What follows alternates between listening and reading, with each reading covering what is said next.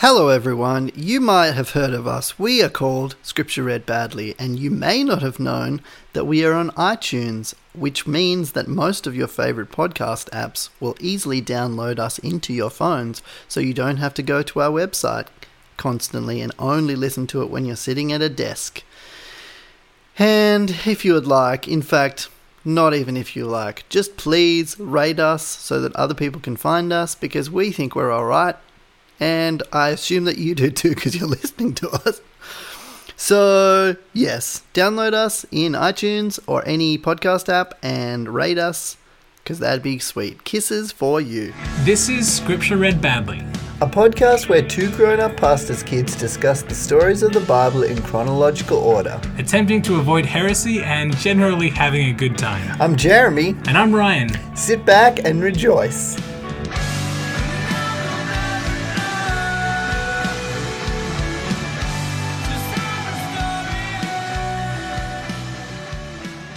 Today's verse comes from Joshua chapter 2, verse 7. So the men pursued after them on the way to the Jordan, as far as the fords, and the gate was shut as soon as the pursuers had gone out. This is the first car chase in the Bible. My name is Ryan. Welcome to Scripture Read Badly. And I am Jeremy, and I love a good car chase, and I can just imagine it now. They're going through the whatever it's called that the cars go through. I've forgotten what it's called. The waterways? No, you know when they do the waterways or the little ditch in the thing? Oh, sure, What's yeah. that called? The sewers? Who cares? Anyway, today, so we're looking at Joshua chapter 2. Yep. Beautiful start from us today. And we'll be looking at... I feel the need to explain why I was laughing at the word Bible that I said at the beginning. It's because I implied that there are more car chases coming in the Bible. Oh, but I guess plenty. We'll see. There's the Jehu one. That's going to be a good one. I don't know what that was, a cult or something? I believe there's the one where all of the apostles were in one accord. So they were probably driving to church or something. I see what we're doing. All right. Yeah. All right. Sorry. Back to you. I'm going to have to learn some car names to join the party. Yeah. I don't know car names at all. Commodore? I don't know. It's definitely a Commodore in there, or a Gemini.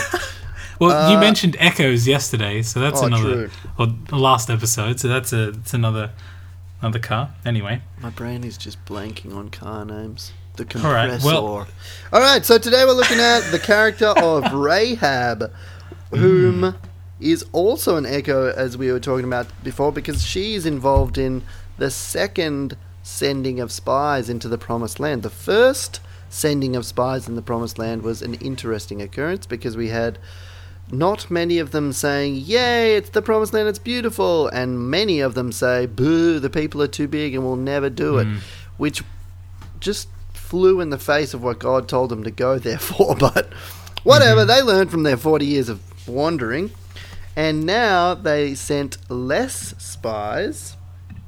I think they only sent two men secretly, and they wanted to view the land, especially a town called Jericho, which will feature very heavily in a few chapters. And the king of Jericho actually figured out that they were there, so they went secretly, but not secret enough. From what I understand, Jericho had a bit of a great wall around it. That's another car joke. And I wonder if Rahab had an accent. I'm trying to figure out the car joke in that. Oh, okay, the accent. Yeah, he had an accent. Is there a Great Wall car? Yeah, Great Wall is a car company. I think they've only been around the last few years. Maybe the last 15, but I haven't been paying attention. Yeah, I don't know. All right, and then so they sneak into the city, and this is quite a big city because God wants them to take it later.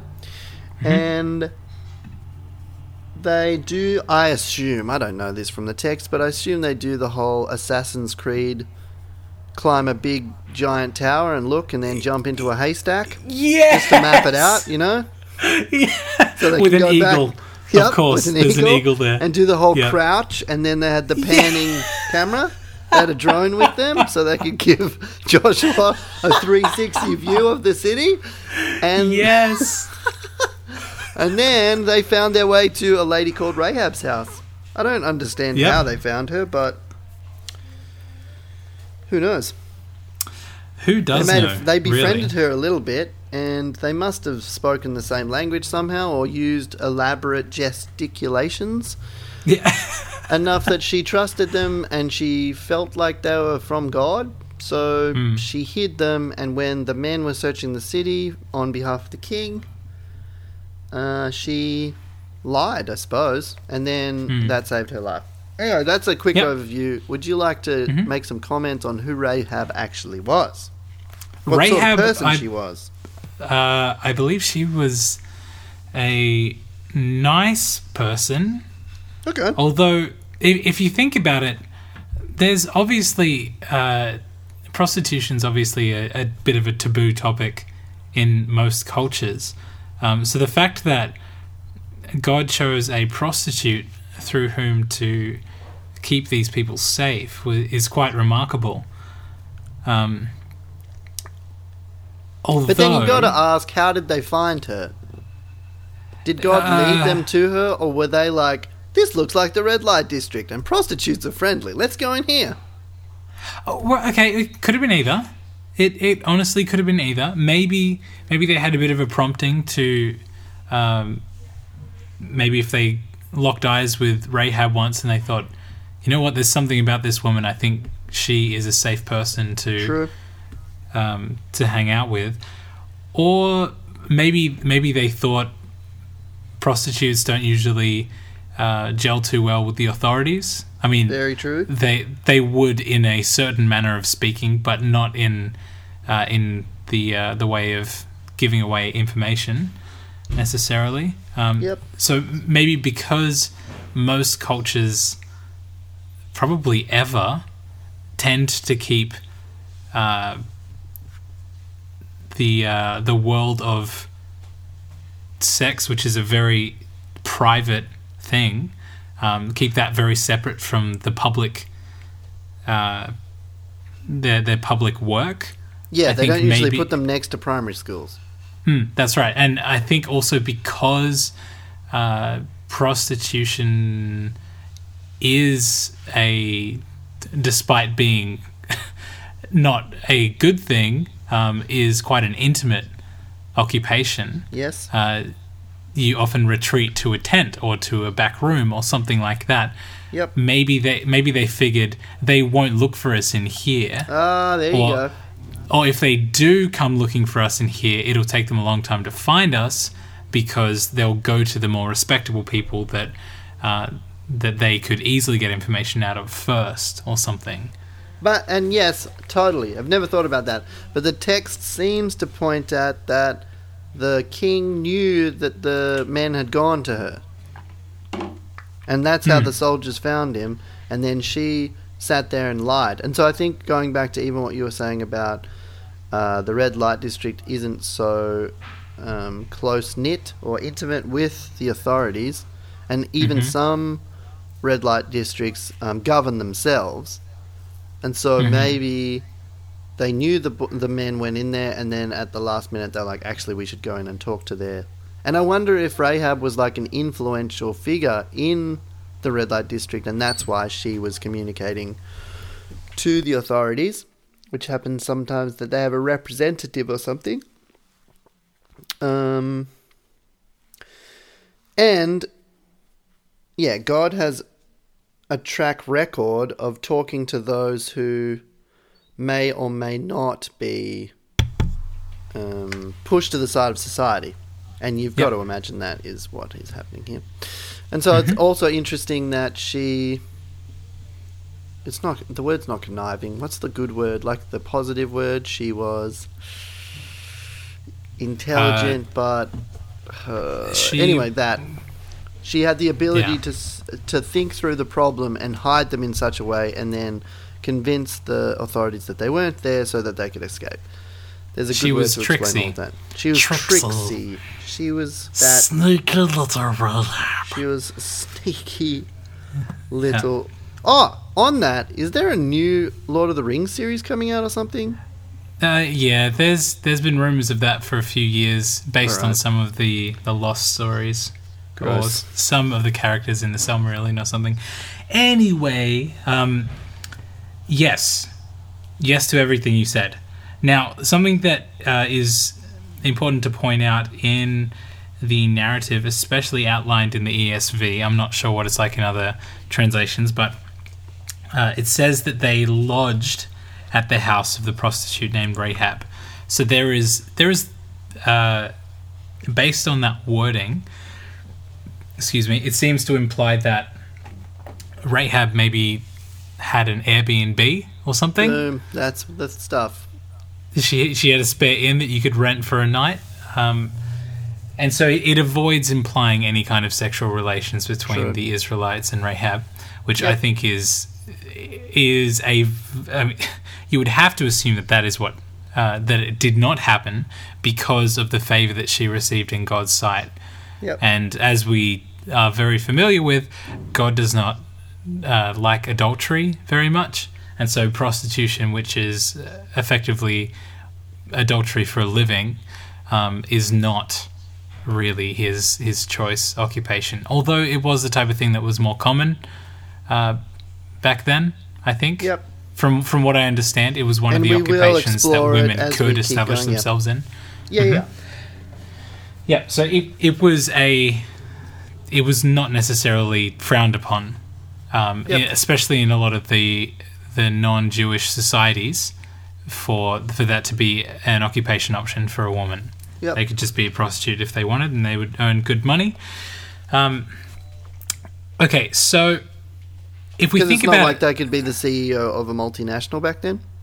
Exactly, because of the patriarchy and everything. Yep. It was very much against them, and they were very limited in the different things that they could do. Yep. So if we are to assume that they stayed in a spare room that she had, then perhaps she owned an inn of some kind, or she may have regularly rented out rooms or something like that, or it may have been a brothel that they stayed in. Not sure. But, and I've heard of brothels having extra rooms. Right. One of my friends stayed in one in Hungary, maybe, and she was like, "Is this a brothel?" Lols. Wow. Accidental Awkward. Brothel. So with that in mind, inns and those types of places that have people coming in and out all the time are common places for people to trade information and to check out the lay of the land or the talk of the town or one of those other idioms that means the same thing. Basically, at the start of a Dungeons & Dragons campaign, you usually end up in an inn somebody's there with information and they lead you on a quest. That's the type of thing that we're looking at here. They show up to a place where they could probably eat a meal, and they stayed the night, and there were probably other people coming in and out, doing whatever, and they probably got seen in that. That could be how the authorities were notified, perhaps. Very that somebody possible. saw them and thought, they aren't native people of Jericho, they are Israelites. I recognize their garments that should have worn out 40 years ago but didn't, or whatever it is. They probably had a very different complexion because there was a lot of localized gene pool with that bloodline, and God made sure of that with Isaac and Jacob's wives. So, yep. So then some authorities come to their house, and I can't help but think of Corrie ten Boom with the Holocaust. Yep. And how Corrie ten Boom, she was Dutch, I think. Is that right? Was she Dutch or German? I thought she was Dutch. Okay, yep, I think she's Dutch her with house a name is like in 10. The Netherlands. Yeah, well, that would make sense. And she was the daughter of a watchmaker, I think. And her family, and most famously her, as the owner of the property or whatever, would often hide Jews at the time of the Holocaust when people were seeking refuge and escape from the oppressive authorities that were just going to take them away to be killed. And her family ended up saving so many Jewish people and their families at this time by hiding them in different cupboards and rooms and hidden crevices throughout the house when the authorities came to search. And ultimately, they were imprisoned, and she was in a detention camp for quite some time. Yet her faith remained strong, and she became quite a strong figure in the time of World War II in the Christian faith, and has been studied as a significant person of faith in history since then. So that's what I'm kind of thinking of with Rahab here. These people come in. She probably has no beef with them, but she's probably noticed that the authorities aren't going to be too happy. So she says, all right, stay in this room, stay upstairs. They won't go upstairs if I tell them no one's there. They'll probably trust me because as far as occupations go, I seem to be established and respectable somewhat. Because I think the fact that she was a prostitute implies she was not married. And if she was married, then they probably would have gone to her husband, and her husband may have given them up. But because she was strong enough to stand her ground to the authorities, that was probably enough for them. Because could you be married and a prostitute? Alone, I don't know, man. I suppose you can. It's possible, but I probably won't be. True. Yeah. Ryan, the non-prostitute. That's right. Just that conversation with your wife, like, hey, we don't have much money. Do you want me to go and become a prostitute? Yeah, well, the sad thing is, what? I'm sure that throughout history that type of thing has happened. But oh, yeah, most definitely. And I'm sure in different parts of the world it still happens today, and it's not... We can make a joke of it, and that's fine. We're not looking down on anybody that has to have resorted to that and whatever. That's not a discussion for now. So the authorities come and they say, yo, bring out the men that have come to you. We've heard about them. They're in your house. They're here to search out the land, and they're wanting to take our city from us. And she says, yeah, those men came to me, but I don't know where they came from, and I don't know where they've gone, but they've left. They've gone now. If you hurry, you can get them. In fact, I can see the exhaust fumes from their car leaving and their tail lights. She's looking out on the distance. Yep. They're driving in some Fords. If you can reach the Fords, then you'll probably catch them. But it turns out they were hidden on the roof because, as I've seen from Sunday school pictures, the roofs in the ancient Near East were often, and it isn't just in the ancient Near East, but is in a lot of places on the Mediterranean Sea and other regions like that. The roof is an extra room, essentially. It's a flat room that they can hang out, they can sit down up there because they didn't have aircon or fans back then, so they would need the cool evening air. They would often hang out on the roof, and the roof was somewhere where you could get a little bit of privacy even within your own home. So she managed to convince the authorities that they'd left when in fact they were hidden on the top of a house. So there you go. So then what happens? And then we go into this huge paragraph of her telling them why she's hidden them. Like, why? Yep.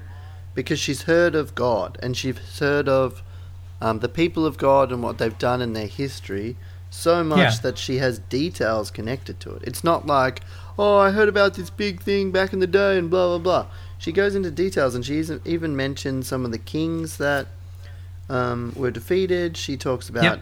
She even quotes almost Bible. So, for the Lord your God, he is God in the heavens above and on the earth beneath. And she has so much faith in this God from what she's heard, and possibly what she's seen in them interacting. She then asks them to deal kindly with her family. Yeah. Like, as she's dealt kindly with them, as she's protected them from the authorities and hidden them in their house and let them stay at her house, she's like, but I want you to deal kindly with my family because I know how powerful your God is. And I wonder if she assumes, either by what they are saying to her or because she understands what God is doing, that God's about to come and take out her people and her city for multiple different reasons. We'll get to that later. But it's just so beautiful that this is exactly what God is attempting to do with the surrounding civilizations. Like his strength and his love and his holiness is, he wants it spread so that people actually believe in him and join his people. Yep. And so this is like the perfect example of that happening, and you just wish that the whole town was like this, but the whole town is not like this.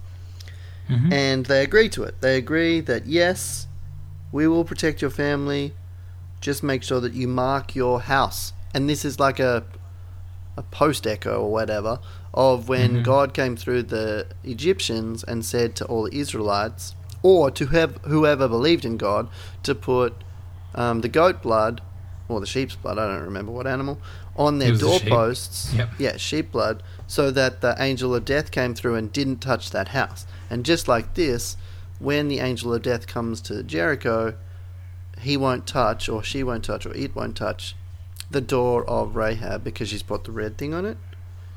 Which is once again another echo of what God's doing in the book of Joshua. Like, this isn't a new thing. God has principles and God has reasons for doing things, and he doesn't usually change. Which is why the cycles make no sense, because they think he's changed, but he hasn't. Yeah.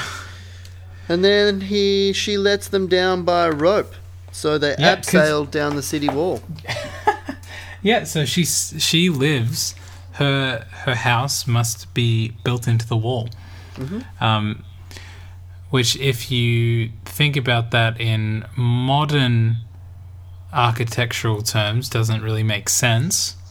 But if you think of it as I am wont to do, either in terms of Assassin's Creed or in terms of living in a castle wall, you can imagine that there is room to walk around. There are corridors, there are doors, there are rooms. There's all the places necessary to live within the walls, the strong walls, especially of Jericho.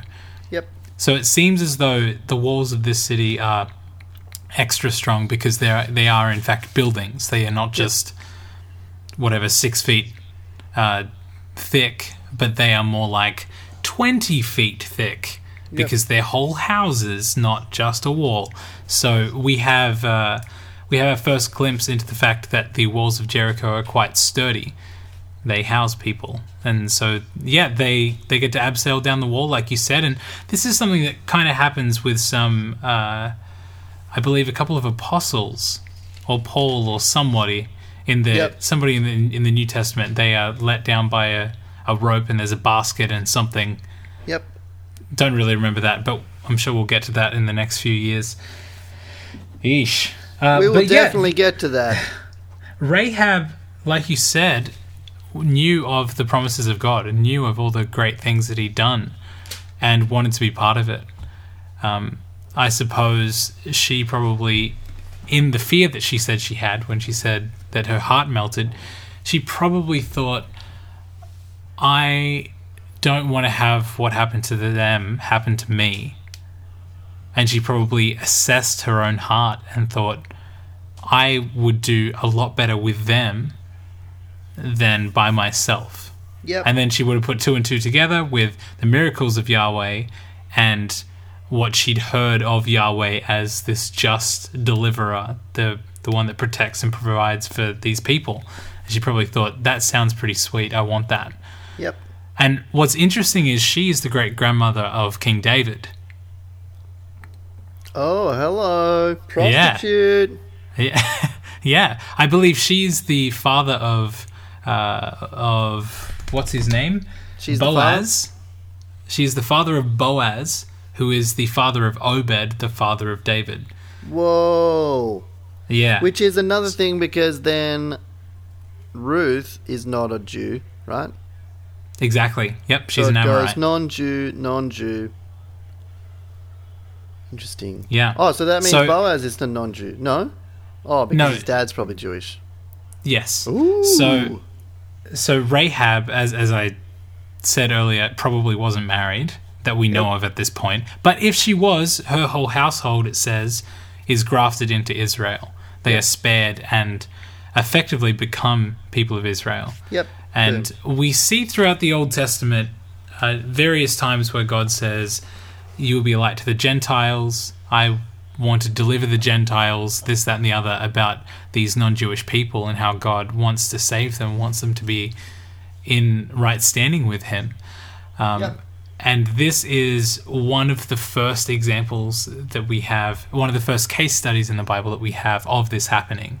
There are times where he's said you should love the aliens that live among you, like E.T. You should be like Elliot, don't be like the government officials from Area 51. Nope. Care for the aliens and treat them as if they were children of Israel. And that's what we're going to see with Rahab. I'm pretty sure after the whole Jericho siege, we don't see her very much until she's mentioned as the mother of Boaz. And Ruth was an Amorite. Boaz was Jewish. He would have grown up his whole life as a member of the children of Israel.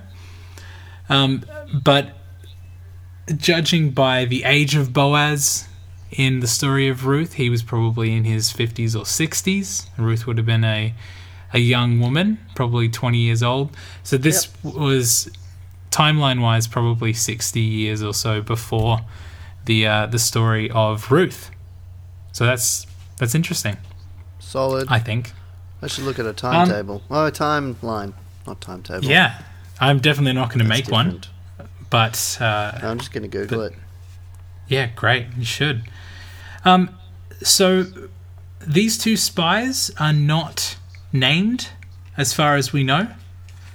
But they are instructed to abseil down the wall and hide in the hills for a few days until the pursuers that Rahab sent off come back with their tails between their legs because they weren't able to find the spies. And they do that, and they end up getting all the way back to Joshua and being delivered safely back to their own people. Same people. Which is pretty spectacular. And the fact that it takes 3 days, I think we can read that in one sentence and think, oh yeah, that's easy. But if we were to hide for our lives for 3 days in the hills, I can imagine, unless they were very confident in the protection of Yahweh, that it would have been a little bit stressful at that time. Because there are only two of them. They weren't with the rest of the people of Israel. But what I think is interesting is that this is... they'd already crossed the Jordan. Those two, they went across the Jordan, spied out the land, checked out the city, made a friend, effectively made an ally who will become crucial to the line of David and the line of Jesus. That's another thing. Thinking about Rahab being a descendant of David, she is a descendant of Jesus, and without Rahab, Jesus wouldn't have been born as who he was. So that's pretty cool. It's super sick. She was no insignificant character, this Rahab. Nope. And she... I don't know. Do you think that if Rahab did not take them in, and they just went out the same day that they went in, and they weren't found by the authorities, and they went back to Israel, and they hadn't made an ally, do you think things would have still turned out the way they did?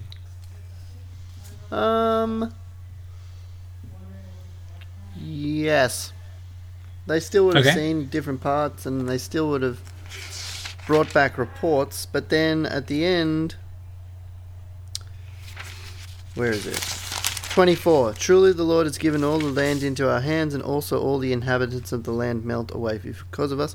And so they still would have known that God is giving them the land, I suppose, but then this shows that God's not just interested in trashing countries. He's into the people, and he's into... Trashing people. Yeah, no. What? Yes. No. Trashing people. But seeing that God is honoured and is believed and is followed by those outside of the Jewish people. Like this, the plan wasn't just to have a bubble of people that run around trashing things. the idea Yep. was that the bubble either does not exist because everyone believes in God, or the bubble continually grows. Mm-hmm. Which is interesting in echoing into the modern day church. We are usually a bubble that has an us and them approach, as opposed to a let's get this bubble growing because everyone belongs with us. Yeah, an inclusive bubble. Yeah. Unbelievable. Unbelievable. Yes. So, with Rahab saying that their hearts melted away before them, that was what prompted the spies to tell that to Joshua. I need to get used to saying Joshua now. They wouldn't have known that all the inhabitants of the land were afraid of them, or afraid of Yahweh, if they hadn't made friends with Rahab and she hadn't blessed them, I guess. Yeah, I see what you're saying, and I agree. Okay, great. So then that means that they were able to call the bluff of the inhabitants of Jericho when they ended up marching around and were taunted. Yeah, which is the complete opposite of what happened with the last spies, because they were like, oh, the giants are big, they're going to trash us. But now from the inside, they know that they won't. Yeah, okay. Great. Okay, so this is the redemption of the spying out of the land. Yep, very much. Great. So that failure 40 years previous, is what led to this success this time around, because they did something different. They didn't just spy it out from a distance, but they made a friend. Yep. And they were able to see it from the inside. Okay, great. And they communicated it well. Like, they could have said some negative aspects, because there may have been some negative aspects, but they didn't. They just reported that their they could have hearts said, were melting. this wall is really thick, man. Yeah, exactly. Yeah. Huh. All right. Well, that's something to think about. Jeremy, do you have anything else to say about Rahab before we bring this episode to a close? In Bible class, Bible study, kids' Bible, whatever it was called. Sunday school? Sunday school, that's the word I was looking for.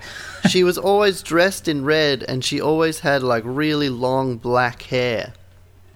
Yeah. And then... like Esmeralda from the Hunchback of Notre Dame. And I still remember the pictures of them being hidden underneath the straw, and it just looked really uncomfortable. But well, good story. I've played Assassin's Creed. I know how hiding in straw feels. I mean, looks. It's so good. It just protects you from everything. Mm-hmm.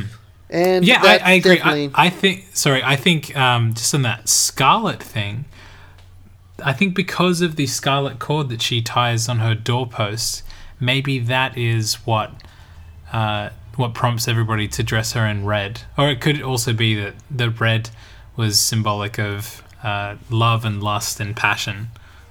Something like that. Love and lust and passion. Lots of red things. Isn't lust like orange? I don't know. Rust, yeah. But yeah. I just said totally rust. Agree. Lust is rust. There we go. Lust is rusty. Mm-hmm. Yes, it's interesting that we take the one colour that's mentioned in the passage and just paint the whole scene with it. It's like, he said red, it must be all red. Yeah.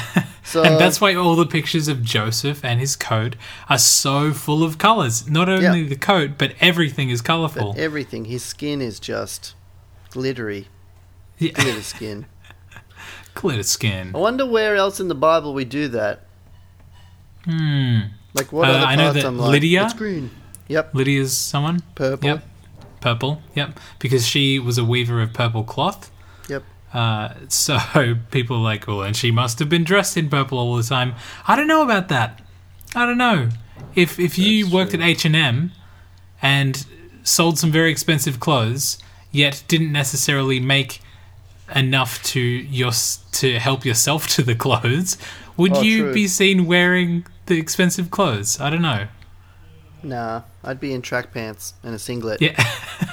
If you worked at Tarot Cash, would you always wear a suit outside of work? They would probably, not outside of the work, but probably at the work they would force you to wear something nice. Mm-hmm. Like okay, well, so then maybe Lydia had a purple uniform for her job. True. Maybe. But she made them, so maybe she was in work clothes like that had stains on them, so like that a she mechanic. could not- yeah, exactly, with oil and Yeah, stained with oil. just grease. The and one-piece sandwich. jumpsuit. Yeah. The coveralls. Yeah, that's what she was wearing, I'm sure. And do you have a blessing or some advice? I do. But first, I want to encourage the listeners, if you can think of any other passages in the Bible where we have coloured a character a certain way or a story a certain way in our depictions of them, then please let us know. We're on all the social medias, of course, and we're also on Gmail, and we have a Patreon that you can sign up for if you feel so inclined, and you'll get a new different episode every couple of weeks on different topics that we address throughout the Bible, which is fun. We've done episodes that have been on discerning the will of God, on food in the Bible, on what else have we done, Jeremy? Technology and... Yeah, the future. Mm-hmm. Did we do one on music? I don't remember. No, we haven't yet. And then was the divorce one a public or a Patreon one? That was public, yeah. But it's Alright. those types of topics. If you liked the discussion that we had, without needing to agree with everything we said, when we you will talked not about agree with divorce everything we said. the other week, then by all means, check out our Patreon, and we would be happy to have you jump on board, and you can have a little bit more say in the direction that we go with some of these episodes, which is pretty cool. We've had some listener suggested topics, and we've tackled some of them with some good feedback, so pretty happy about that. Super but yes, happy. I do have some advice, and the advice is, regardless of where you work, in what occupation, you should wear coveralls. I think especially if you work at Tarot or H&M, just wear coveralls. Make sure there's plenty of oil stains on them. That will make you a little bit more accessible, I think, to the everyman. So, yeah, We're take all a about leaf the out of everyman. Lydia's book. We are the everymen, in fact. Ooh, that is true. And I have a sister Lydia, so this blessing works. I mean, Whoa. this advice works. Great. Well, all right, I also have a blessing to go along with that. And it is, may all your coveralls be covered all in oil, and may all your oil cover all your coveralls. Boom. Like the beard of Aaron. Boom.